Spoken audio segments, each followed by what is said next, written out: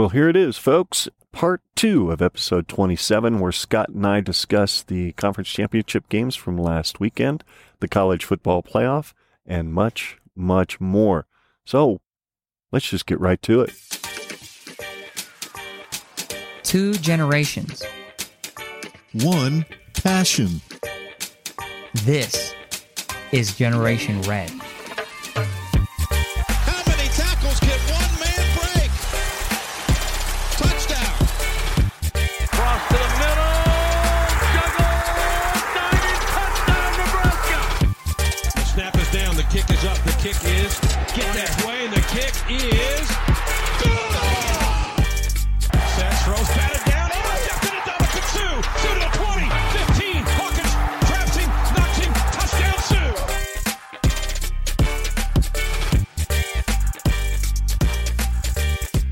Well, there were a lot of conference championships games on Saturday, but I'm going to talk about 6 of them because all 6 of them could have had implications in the playoff itself, except for Pac-12. I think that was a done deal, but it's still a Power 5 conference, so we'll talk about it. But first up, the SEC, number 3, Alabama dominates number 1, Georgia, 42-24.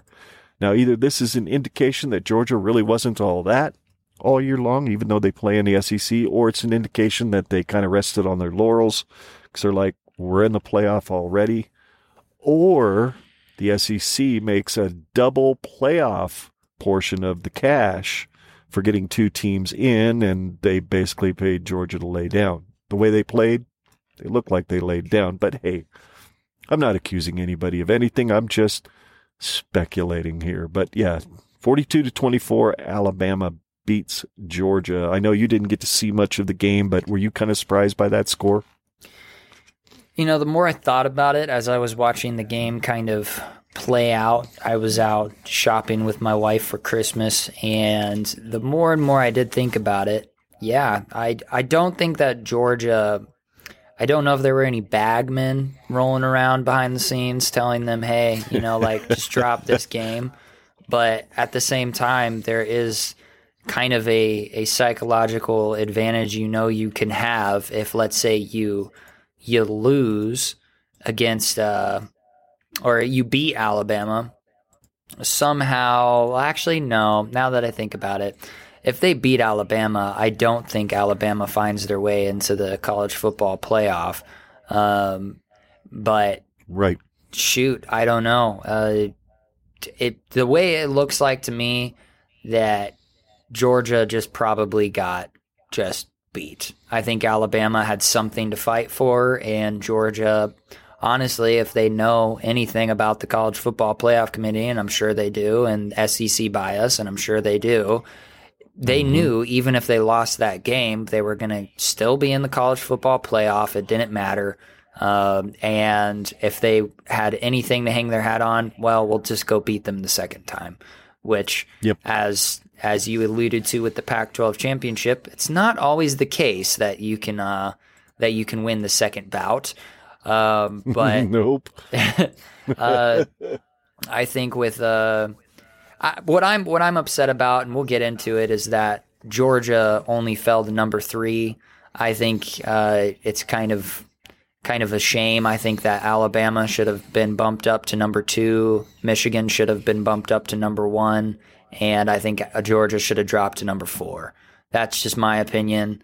Which we'll kind of hash that out some more. But it was kind of it was an all Alabama game. Georgia really couldn't produce much. They looked like they had some fight in them, but from what I could tell, whenever I was able to pull up my YouTube TV app, it looked like Alabama all the way. They looked like they were the ones with a fire underneath their ass, ready to win a game. And Georgia just kind of, that dominating defense just couldn't figure out a way to stop Alabama, which Auburn figured out a way to do. It just seemed odd. It seemed odd. Dynamics are weird. Momentum is weird.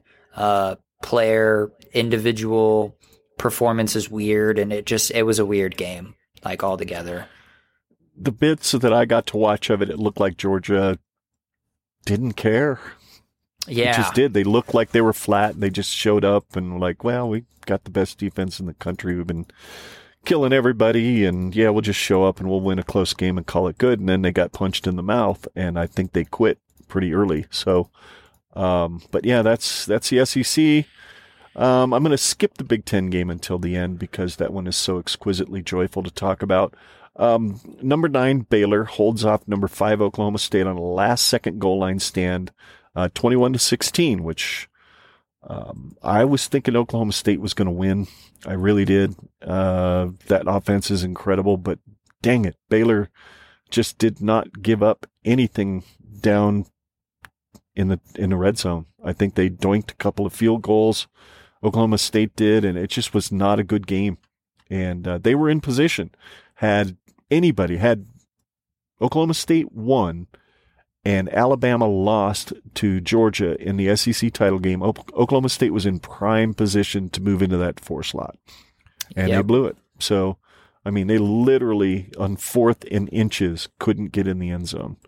On a sweep play type deal with the running back. It was just Baylor made it happen. So kudos to them. ACC, number 15 Pitt rocks number 16 Wake Forest 45-21. A 24-point win was the last thing I expected.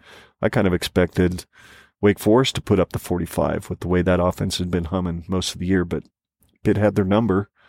Pac-12, Utah plays Oregon for the second week in a row and absolutely smokes them 38-10. Because Utah plays that old school brand of football. Run it down your throat and keep running it until you stop it. And apparently Oregon doesn't know how to stop it yet to the tune of 38 points. And then the AAC championship game, which I watched much of it once I finally figured out how to make my YouTube TV app work. Cincinnati, number 4, handled number 21 Houston 35-20. Wasn't really that close. I mean, It was close for the first half, but the second half, Cincinnati just went off in the third quarter, and it was too much. Houston couldn't come back. So that was exciting. It was a fun game to watch. I think Cincinnati, which we can talk about here in a little bit, but I think Cincinnati has the ability to stay with Alabama because they have an outstanding secondary. And Alabama is down their top wideout because it looks like he has a torn ACL or some sort of injury that's going to keep him out of the playoffs. So Alabama versus, that's going to be a fun game. And then the Big Ten championship. Number 2, Michigan. I didn't even write down the ranking for the Hawkeyes because I don't give a shit. I don't care. They were pretenders, obviously, when they barely beat us by 7 points because we literally handed them the game on a silver platter. And then they show up at the Big Ten championship game and manages 3 points. So Michigan, number 2 Michigan, hucks the Hawkeyes 42-3. And as you said, I agree. I think Michigan should have been given the number 1 spot. But they didn't because, let's be honest, they're not in the SEC, and ESPN is the one hosting everything. So, is what it is.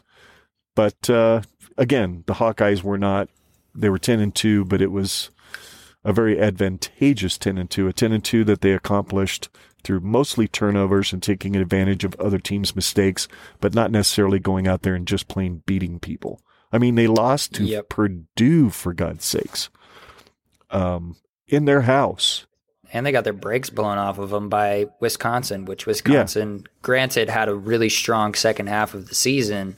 But, I mean, after you get beat by Purdue, I mean, you got to go win that game against Wisconsin, and they did not do that. And there aren't any wins on their schedule that you can look at besides their win against Penn State, which Penn State ended up being kind of a meh team.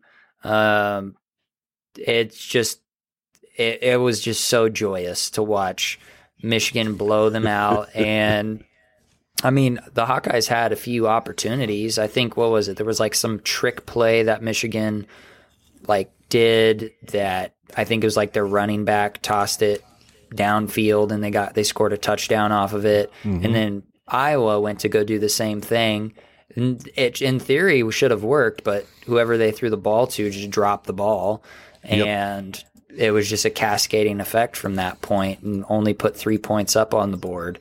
It was just joyous, and honestly, I kind of was happy for Michigan. They finally shedded Ohio State off their back. They get to the first Big Ten championship to win their first Big Ten championship since 2004, I think it was. And they got to do it against probably, I think if they played against Wisconsin, it would have probably been a way closer game. So they actually kind of got off lucky playing against the lowly state of Iowa, and their absolute garbage offense. And terrible corn. Yeah, you can't forget their awful corn. They were constipated the whole game. They played like it. Yeah, they played like shit. Yeah, man, I think we can go over into the college football playoffs so we can expand more on our thoughts about Michigan, Alabama, Georgia, Cincinnati, etc. But do you have any other thoughts on the Big Ten championship game? No, other than the fact, you said it. Well, you said everything that needed to be said. It was a joyous experience watching somebody besides Ohio State not only win the Big Ten championship and get into the playoff, but absolutely gutter stomp the Hawkeyes in the process. It was a win-win. We have to live vicariously through other teams, because until we figure out how to pull our own head out of our asses, until we can hear that big pop, we're just going to have to live vicariously through the people who beat Iowa. So the fact remains, my favorite two teams on the planet are Nebraska and anybody that plays Iowa. So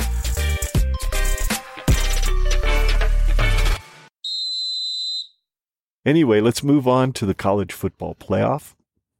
I actually listened to the selection show today on ESPN while I was shopping in Walmart, just because I wanted to know, instead of having to Google it later, right? And it was number one. Alabama moved up to number one. Debatable. Number 4 is Cincinnati, so they will square off in the Goodyear Cotton Bowl in Arlington, Texas at Jerry World. And then the game in the Orange Bowl, I can't remember what it is. It's not FedEx Orange Bowl anymore. Capital One Orange Bowl is number 2 Michigan versus number 3 Georgia. Now that is going to be a ball game, and I think Cincinnati can hang with Alabama for probably 3 quarters, and maybe that'll be about it. But Michigan and Georgia, that's going to be a ball game. I think Georgia does not know what they just got themselves into by not beating Alabama when they should have.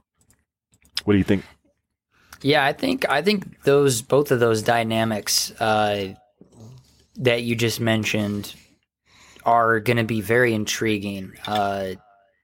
With Cincinnati, didn't you say that their quarterback is injured?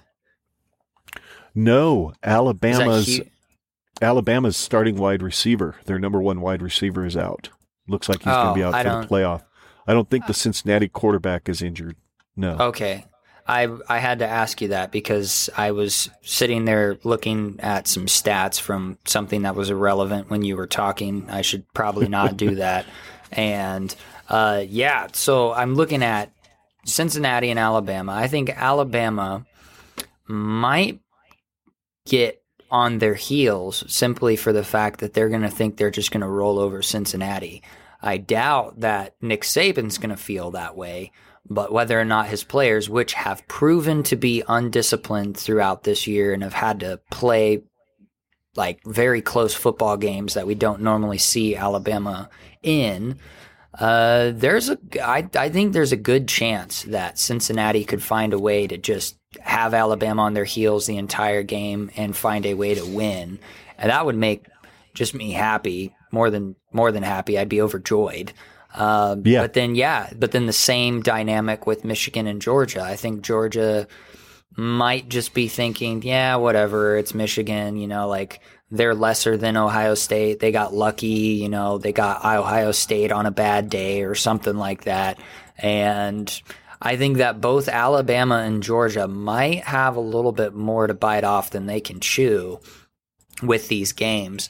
And it would make me just so happy to see Cincinnati knock off Alabama and Michigan knock off Georgia and knock out both SEC teams out of the finals and have just an absolutely cool college football dynamic where you've got Michigan that hasn't even had the opportunity to get into a playoff since the implementation of it in 2014. Yeah, 2014. Yep.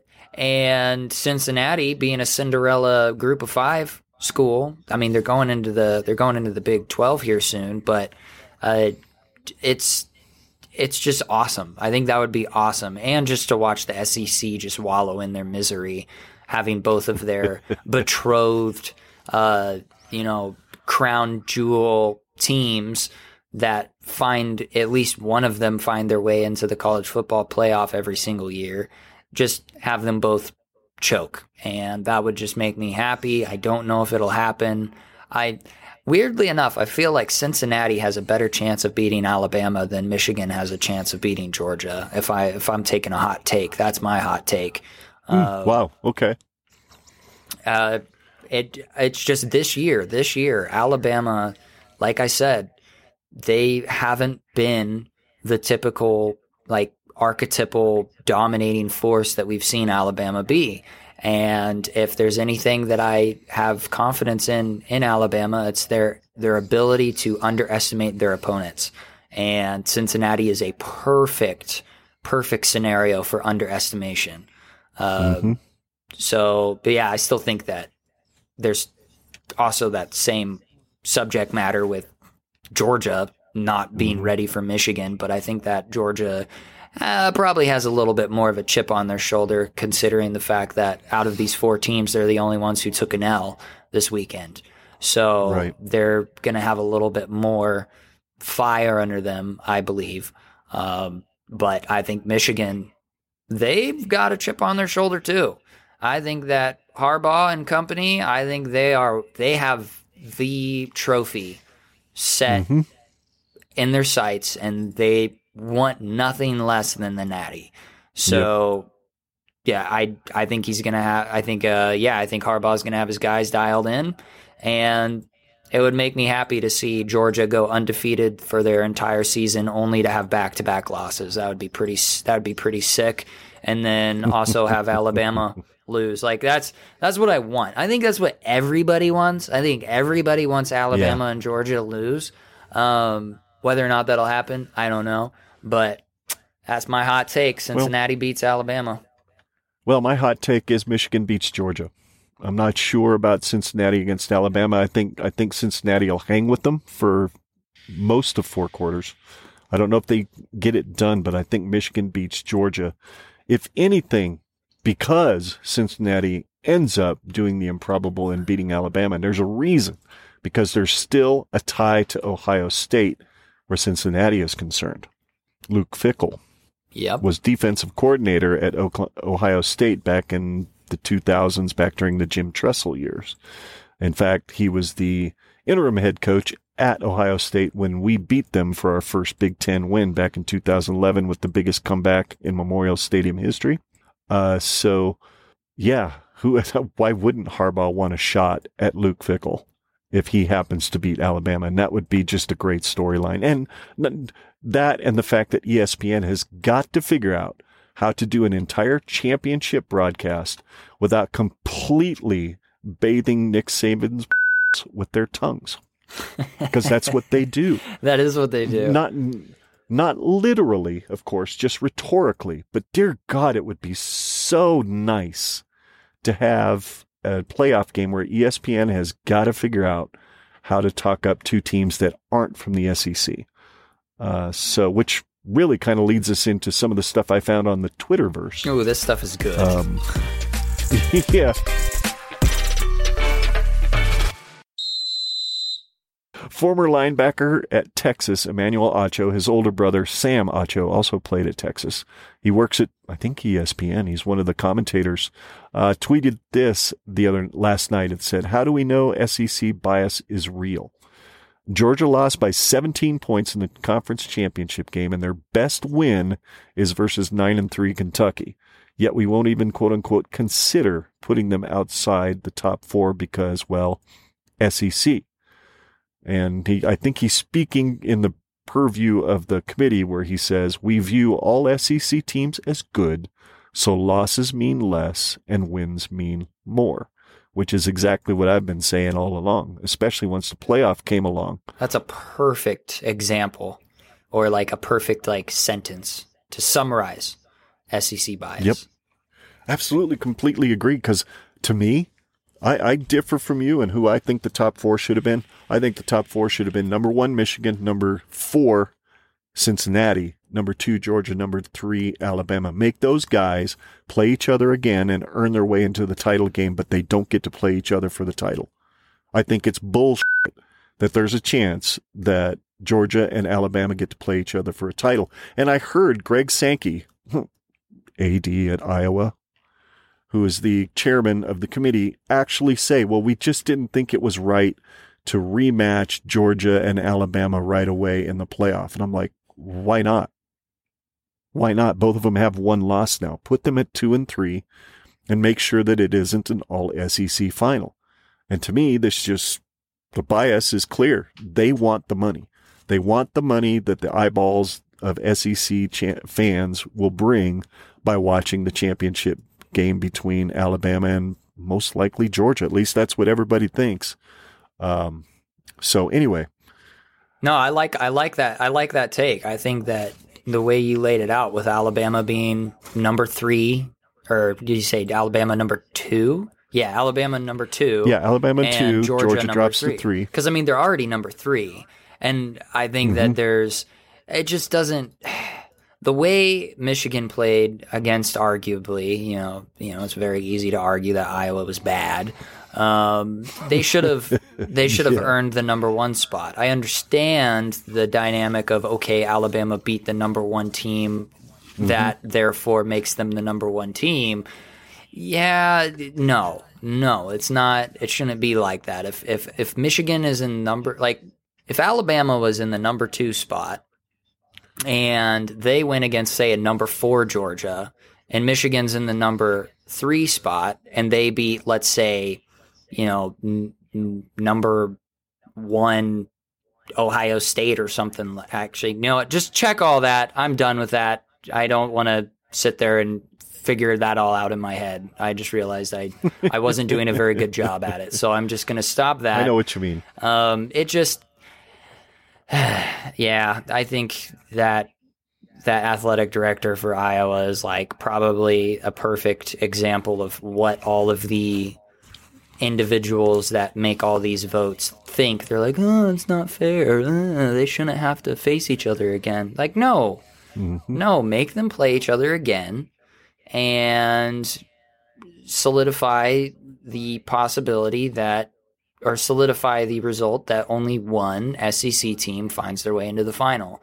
I just hate, God, I don't really care to watch the SEC championship. What makes me want to watch an all SEC national championship again? I don't want to see that. I don't care. It just isn't, it's not appealing to me. But that's also, I'm biased, I'm biased like everybody else. So, that pretty much wraps up my thoughts on that. You have a couple other tweets that you wanted to mention here. Yeah. A Michigan fan on Twitter, he's at UMichWolverine1 wrote this: Michigan versus the Big Ten West. Wisconsin beat them 38-17. Northwestern beat them 33-7. Iowa 42-3. Nebraska 32-29. Nebraska really is the best worst team ever. and I was laughing when I read that, but at the same time I was just kind of wiping a tear, dear God, 10 plays throughout the course of the entire season end up different. This team's 9-3 or 8-4, just 10 plays. Yep. So yeah, it's just crazy. That one cracked me up. That one's pretty funny. It pretty much summarizes how all Husker fans feel about it right now.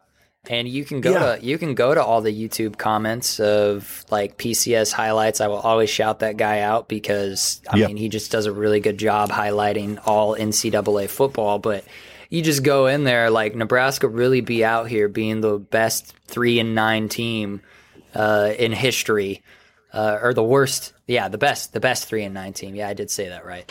It's it's like I can't bash my face against a desk like enough times to numb the pain of how true that is. But you got one more tweet. What's this one? Well, from Husk guys, the guys that are eternally optimistic and catch a lot of crap for it, but God bless them for staying that way. LSU recruiting rankings under Mickey Joseph as the lead recruiter. 2021, they were 4th in the nation. 2020, they were 4th. 2019, they were 3rd. Go figure.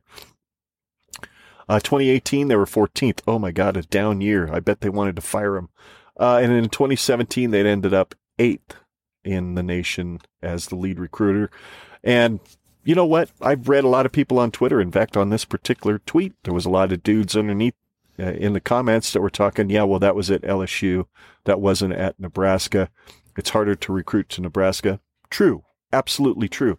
But they also forget that Mickey Joseph was really, really good at developing those guys and making them into what they ended up being, which was historical offense, explosive offense in 2019 to win a national championship. So, yeah, that was pretty cool. I thought that one was definitely worth talking about. Thanks, Husk guys. That was great.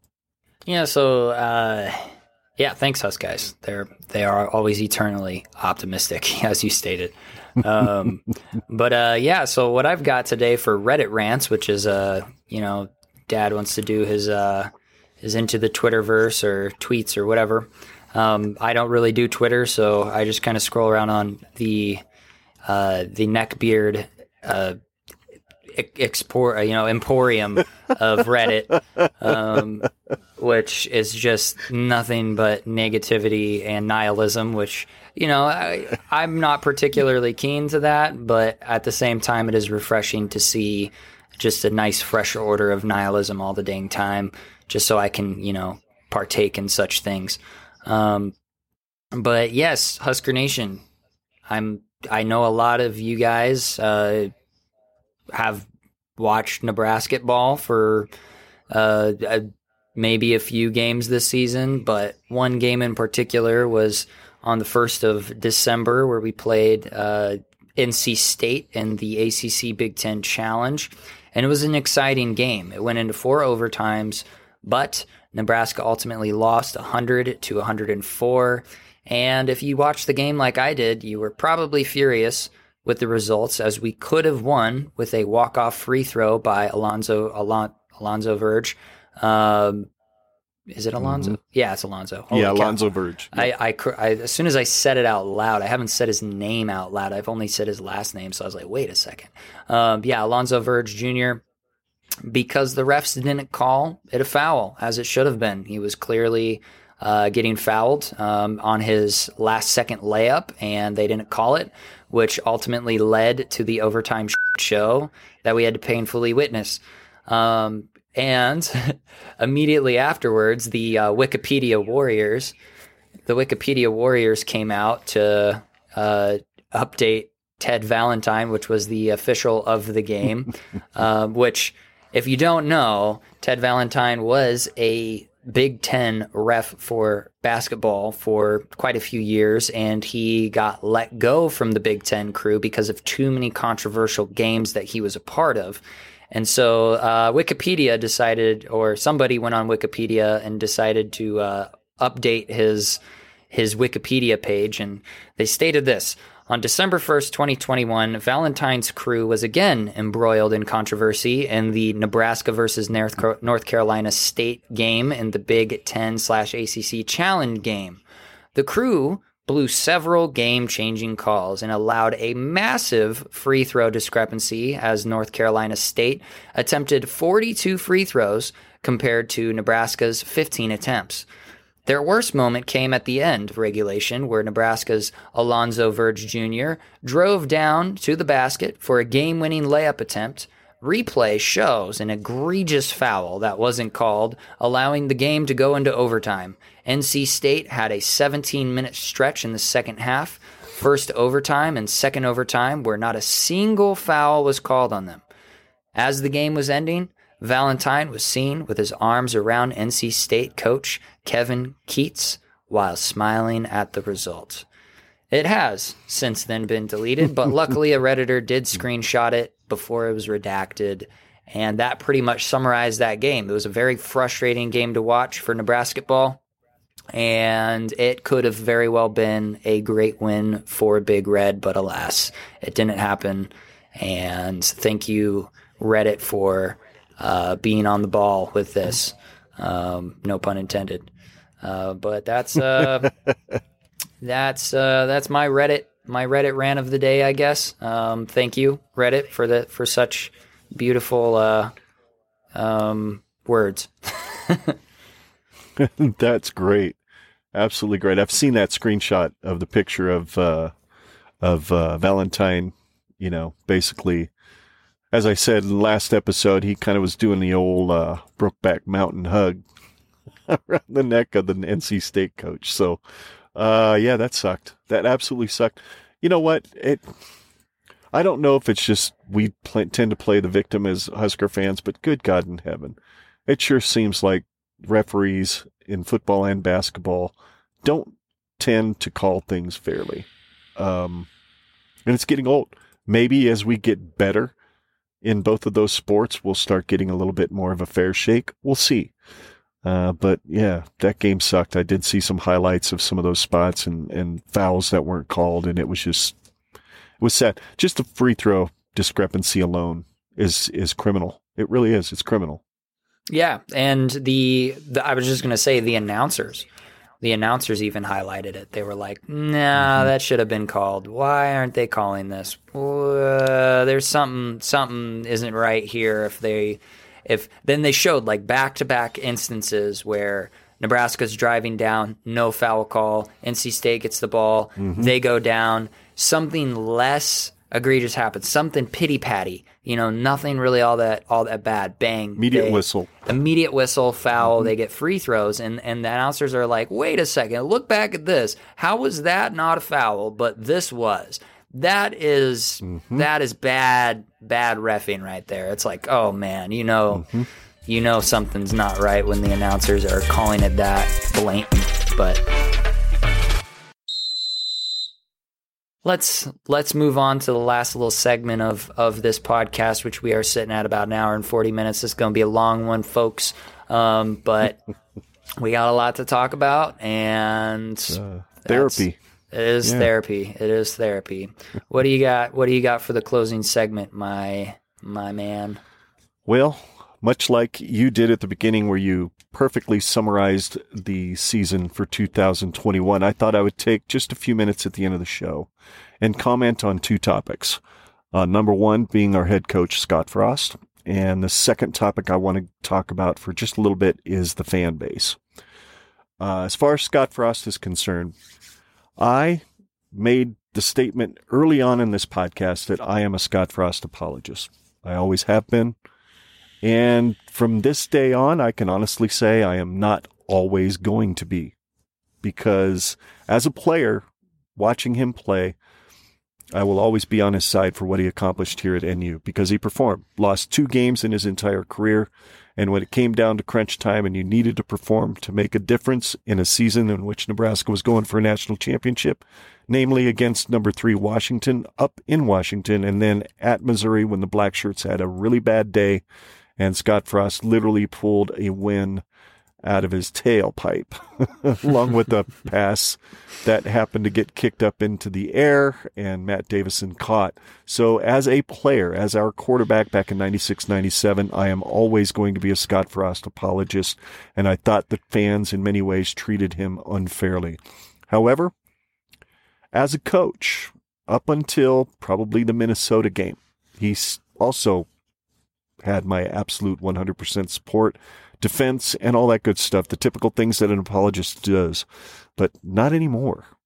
He does have my support. I will support him as a coach until he's fired or finally produces a winning season. But I'm done defending everything he does, because most of the things he does in many cases really haven't been defensible.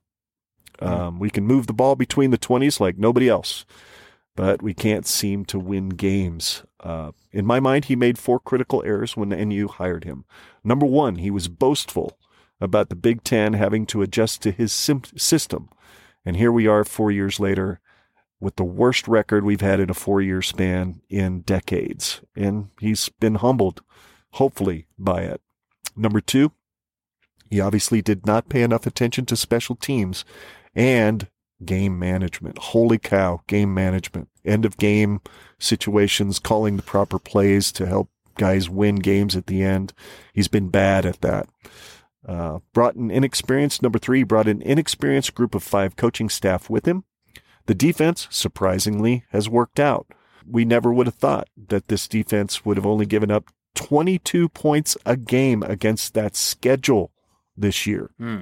Unbelievable. Absolutely unbelievable. Offense, we would have never thought that they would have actually scored nearly 28 points a game and ended up 3-9. Number 4, he waited way too long to cut offensive staff loose. Should have been done after 2019. He did it with Troy Walters, but I have a feeling he probably should have looked a little closer at what was going on in the running back room and the offensive line room, and maybe moved on from those guys and Verduzco as well earlier. Might have made the last 2 years much different. So from here, he now has a 6-game runway to get things turned around. If he's 3-3 at the point where his buyout drops to $7.5 million, I think he gets fired, even if those losses are close like this year. And even though I've been an apologist in the past, I will support him being fired if he's 3-3, no matter what. Joseph isn't a associate head coach for a reason. Frost, I think, knew he needed a good guy to come in case things go off the rails again, and I think Joseph is a pretty good candidate. If he's 4-2 or better, I think he gets to stay until the end of 2022. And if we end up 7-5 or 8-4, he should get another year. But if he's 4-2 at the halfway point and he ends up going 6-6, even though we're going to a bowl game, I think he needs to go. So that's my stance on Scott Frost. That's topic number 1. Topic number 2 is the fan base. And I am going to preface this statement, or these next few statements, by saying I get it. Some of you are probably going to listen to this and go, stop the damn virtual signaling. And I don't care, because I've had enough. I didn't want to be on Twitter, but I thought it would be a good idea for our show. And it has been. It has given us some listeners. We have gotten some traction. I've made some good friends. But there's an awful lot of shitheads on Twitter. And I just have a question. Can you just stop, please? The division between Husker fans on social media is almost implicitly reflective of our political polarization in this country. Doesn't it make sense? Unless you vote for X candidate that's on my side of the aisle, you're not a real American. And then the other side says the same damn thing. And now we're hearing it on the Husker fan base. Unless you believe Scott Frost is not the answer, you're really not a real Husker fan. Dear God, we're better than that, people. Can we stop poisoning each other and ultimately poisoning the psyche of this team? You know they see social media. And in fact, I think we treat other fan bases better than we do each other. When you were at Iowa, Scott, did you see any mistreatment of Iowa fans? No. I didn't. No. I saw courtesy. I saw, appreciation for them being there, and they never caught any crap. But by God, if you dare not agree with a anti-Frost guy or a pro-Frost guy, you're going to catch crap, especially on social media. So please, can we just stop? And can we also, while we're at it, stop publicly celebrating the departure of players that were polarizing, like Adrian Martinez? We're supposed to be the best fans in college football. It's written on our fucking stadium, for God's sakes. And when you publicly celebrate a player's departure on social media where other players can see, and God forbid recruits can see, you're showing zero class. Plus, hey, you got your way. Adrian's gone.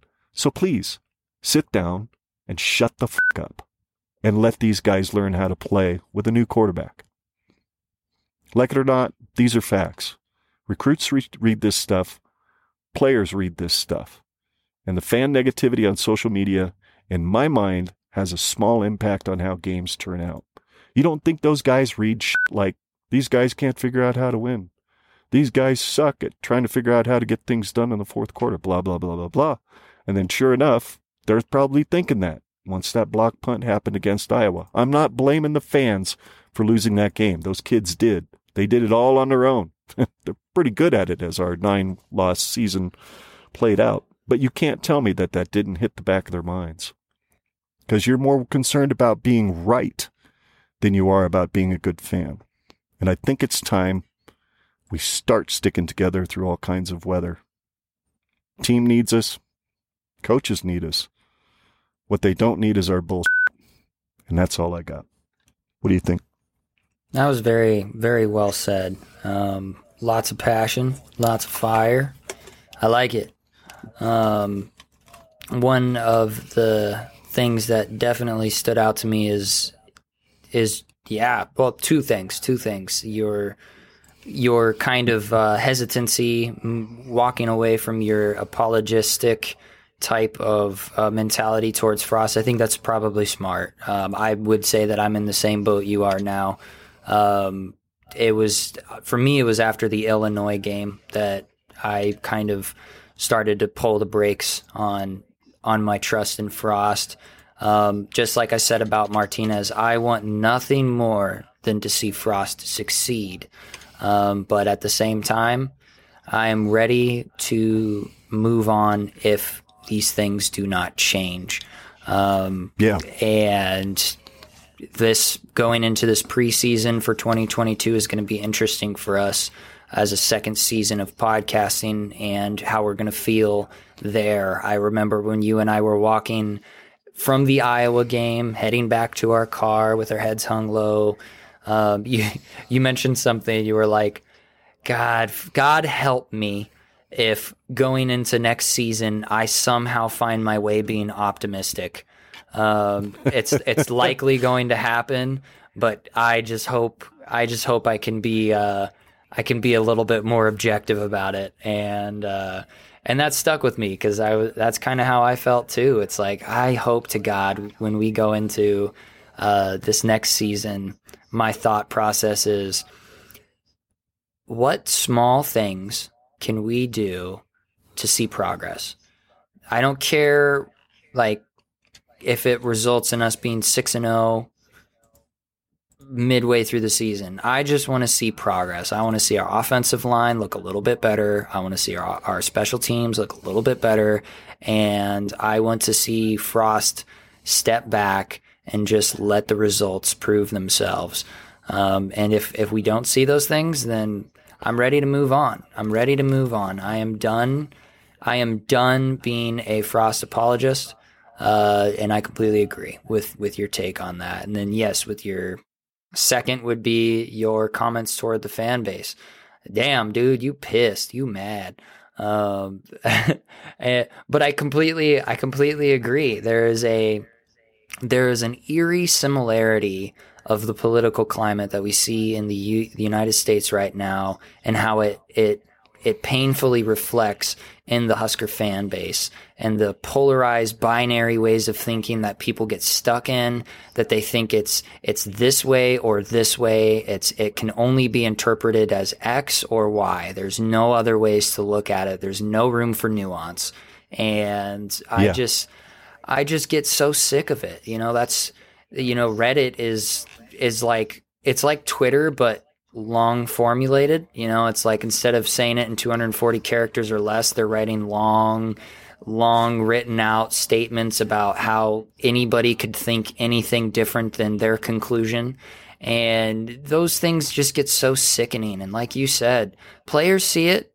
They're freaking Gen Zers, man. They're on all forms of social media. I'm sure that they're advised to stay away from it, but the human ego is a very, very temperamental thing. You can look to any area that you possibly can to get some sort of positive reinforcement. But the one bit of negative information that you see carries so much more weight.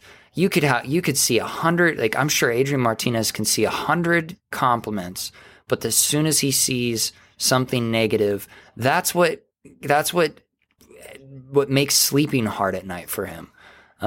Those are those things that make being a fan base really, really toxic.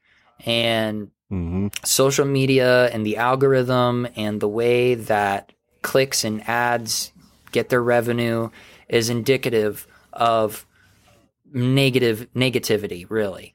And we got to stop it. We've got to stop it. We sit on our podcast and we can criticize it. I think podcasting is a perfect place to do it because you're speaking directly to essentially subscribers. If you subscribe to our podcast, you are willingly engaging in this episode that you're about to listen to, where you are hearing real people speak from the heart with context. But you go to Twitter, they're just handles. They're just usernames. They're just anonymous people or prominent figures that are either saying it to get out some sort of vent that they need to vent to, or it's some sort of thing that they have to say in order to keep their relevance in their profession, sustained.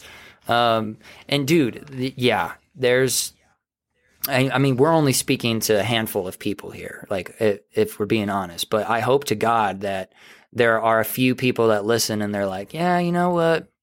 Maybe I shouldn't tweet impulsively, or maybe I shouldn't go on Reddit or Facebook and speak so negatively.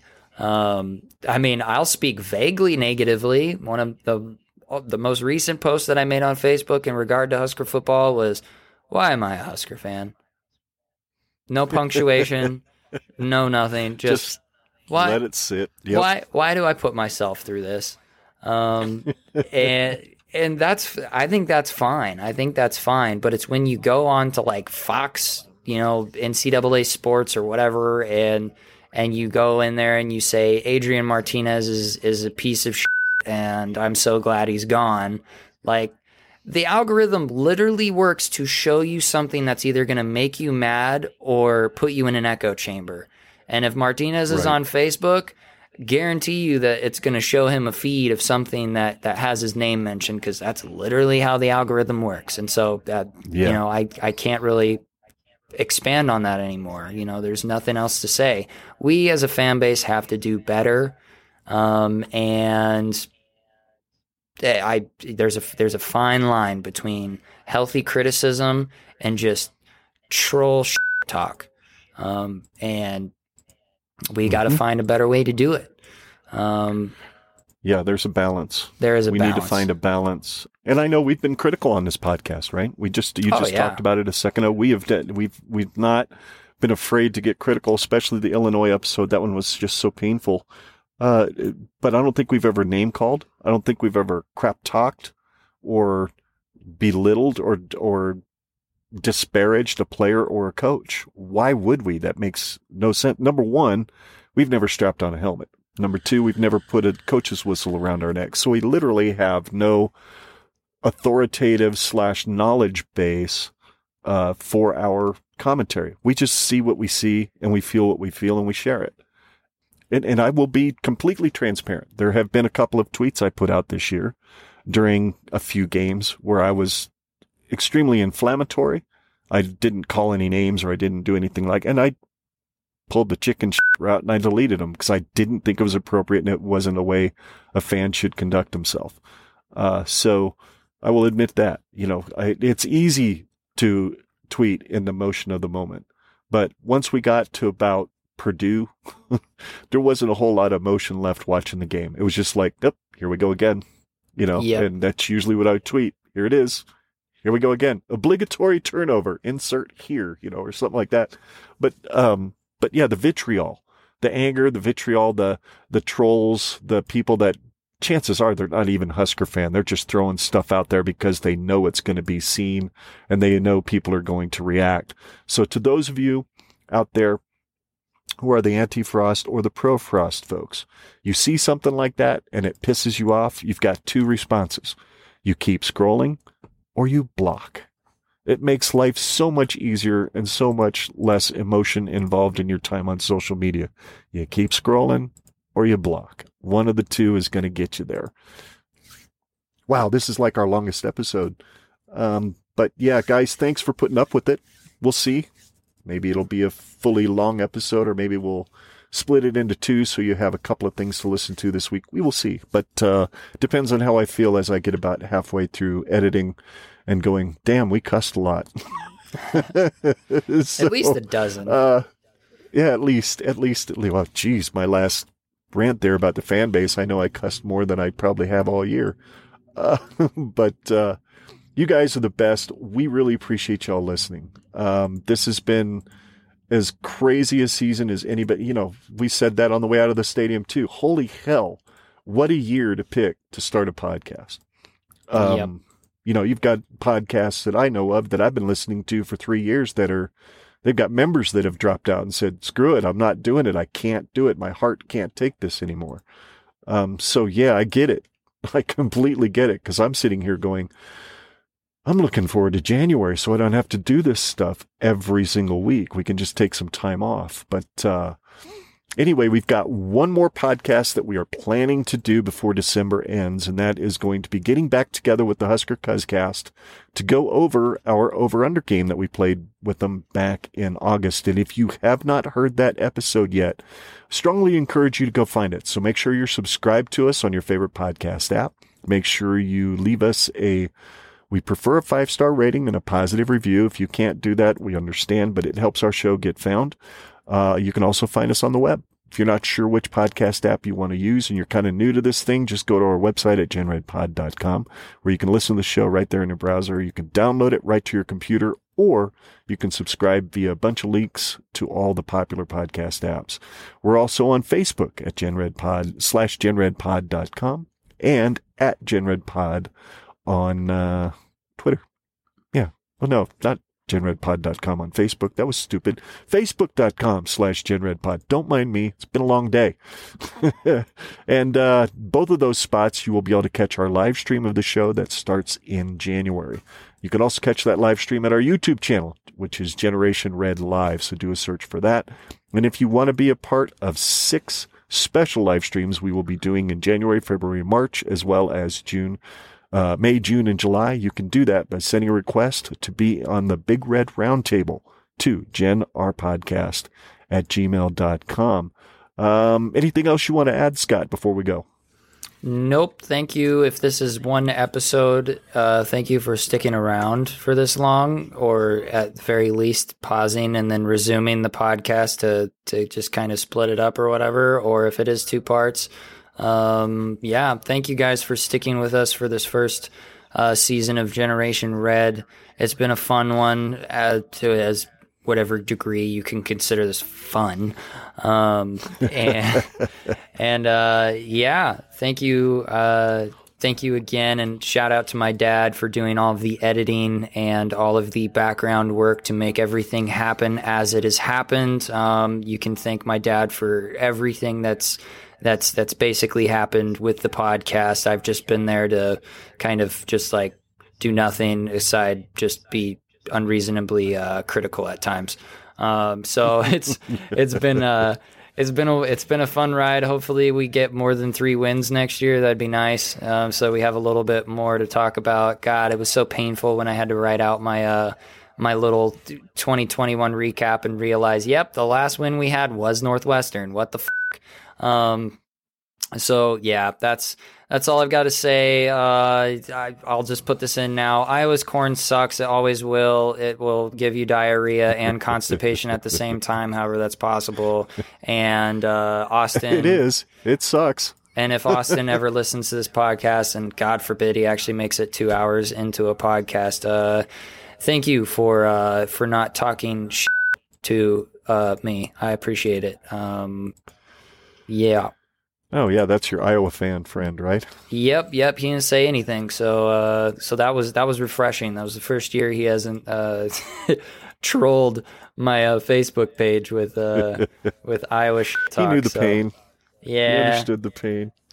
Yeah. Well, here you go. I've got a little bookend for you to end this episode. Something that I just thought of, believe it or not. Nebraska started off 2018. Scott Frost, first year as head coach, 0-6. And then they concluded 2021, 0-6. Ouch. But we were so close. Aren't you tired of hearing that? I just like to see us get over that hump. And who knows, maybe some new faces in the coaching booth, in the coaching staff, as well as some new faces, preferably at quarterback and a couple of other spots will help us as well. Anyway, he's Scott, I'm Ken. Together we're the Generation Red Podcast. We truly appreciate you all listening. And until next time, remember, Iowa's corn, as Scott so eloquently put it, fucking sucks. And there is absolutely no place like Nebraska, except on Twitter. Kind of sucks there. Go Big Red. Go Big Red. This podcast is not associated in any official capacity with the University of Nebraska or the Cornhusker football team. All opinions expressed on this podcast are those of the hosts alone and are intended for entertainment purposes only. Anyway, thanks so much for listening. Stay sweet and salty, and go Big Red.